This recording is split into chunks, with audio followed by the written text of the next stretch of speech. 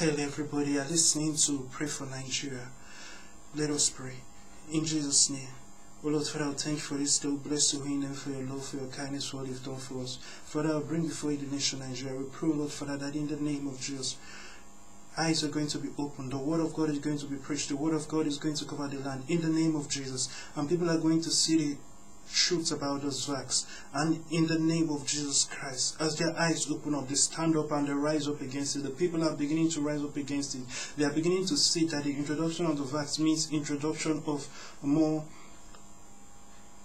instances of the virus and more susceptibility. People are going to wake up and see that this is all about control. They are going to understand that this is not for the good of Nigeria. They are going to begin to wake up, and I pray, Lord Father, that your will be done regarding the idea of Biafra and a Yoruba nation. I pray, Lord Father, that at the end of the day your will be done. And I pray, Lord Father, that everything will work peacefully in the right direction, in a way that is best for the people, in a way that is in line with your will.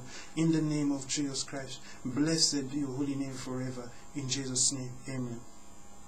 Thank you for joining me with that prayer.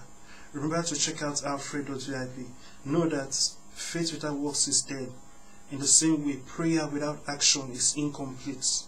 But action without prayer is at the mercy of the activities of men and the activities of the agents of darkness. Thank you and God bless you.